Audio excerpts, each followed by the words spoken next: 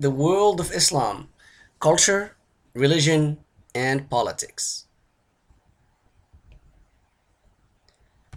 I greet you with the greeting of peace. Assalamu alaikum. My name is Amin Tais, and welcome to the first episode of this podcast entitled The World of Islam, Culture, Religion, and Politics. In this episode, I would like to briefly introduce the podcast, and I would like to start by answering the question of why I'm starting this podcast in the first place. In all honesty, this idea stems from frustration. I grew more and more frustrated with the public discourse over issues that have to do with Islam, Muslims, and the so called Muslim world. The discourse continues to be highly politicized and often intellectually impoverished.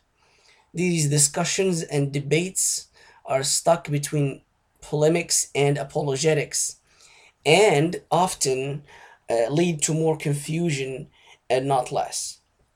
There is still a lot of ignorance among both Muslims and non Muslims about the history of Islam and Muslim communities, as well as about what the academic study of religion teaches us on how religion develops and functions in society.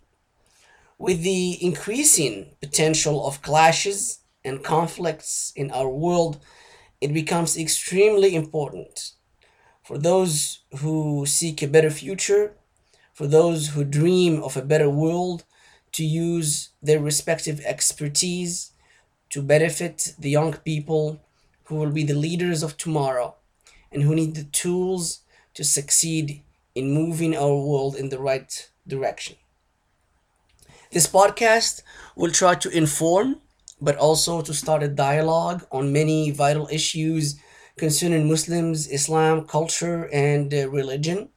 The hope is that we will together revisit the history of Muslim societies and the history of Islamic thought, as well as discuss current events.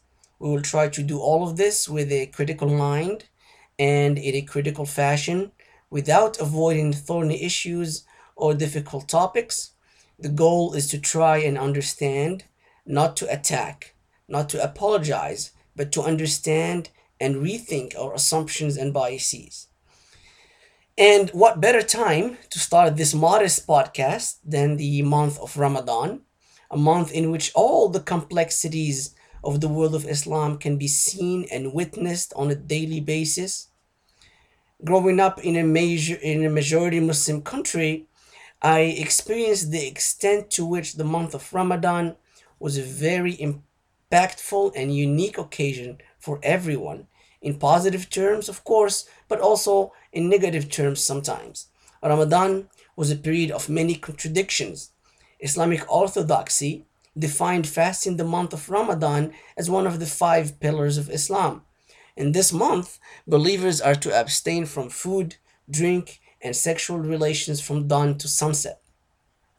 Muslim preachers would often explain that this fasting exercise, in addition to fulfilling a religious obligation, would teach people patience and push them to sympathize with the less fortunate. Many people would do extra prayers in the evening at the mosque. In a nutshell, this was a month in which spirituality and religiosity took center stage, at least in theory. The reality on the ground would often be much more complex, however. It was not uncommon to witness behaviors that did not fit this picture. Ramadan was also a time of late night parties. Men would sit in coffee shops and play card games into very late hours. Women would gather in houses and sing and dance. Bands will play live music in the main gathering places in the evenings. And kids would stay up much later than the rest of the year, particularly enjoying the many sweet delicacies made especially for Ramadan. Ramadan was also a month of overconsumption and overindulging in all kinds of foods and drinks after sunset, with Many families, in fact, going into debt to fulfill these needs. TV channels reach many more viewers than usual. The best and most entertaining shows and programs were often broadcasted in Ramadan alongside the daily religious talks. And then you had the intense social pressure for all people to fast, even those who were not particularly eager to skip food, drinks, or the nicotine high of cigarettes. In a society where most people live in large families, eating behind people's backs, even at home, required some sly maneuvering.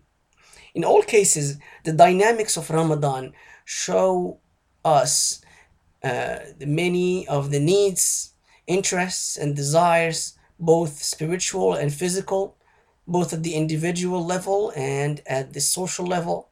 And so, as a podcast seeking to move the discussion over Islam and Muslim communities beyond the simplistic and the sensationalistic, it is fitting that it comes to life in this month of Ramadan.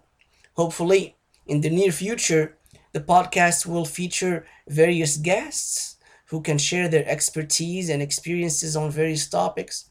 Our task on the podcast for the next few episodes, however, will be a brief journey through the development of Islamic thought from the time of the origins of Islam to modern times. We will see the richness of the debates, we will see the complexities that we unfortunately largely ignore today, and we will have a basic idea of how Islam was understood and approached by various interpretive communities, past and present. Of course, this short survey is not enough. The hope is that you will find yourself interested in particular subjects and that you will take the initiative to read more. I will often provide suggested readings for those who want to deepen their knowledge of this or that topic. So please join me again next time. Until then, I leave you in peace. Assalamu alaikum.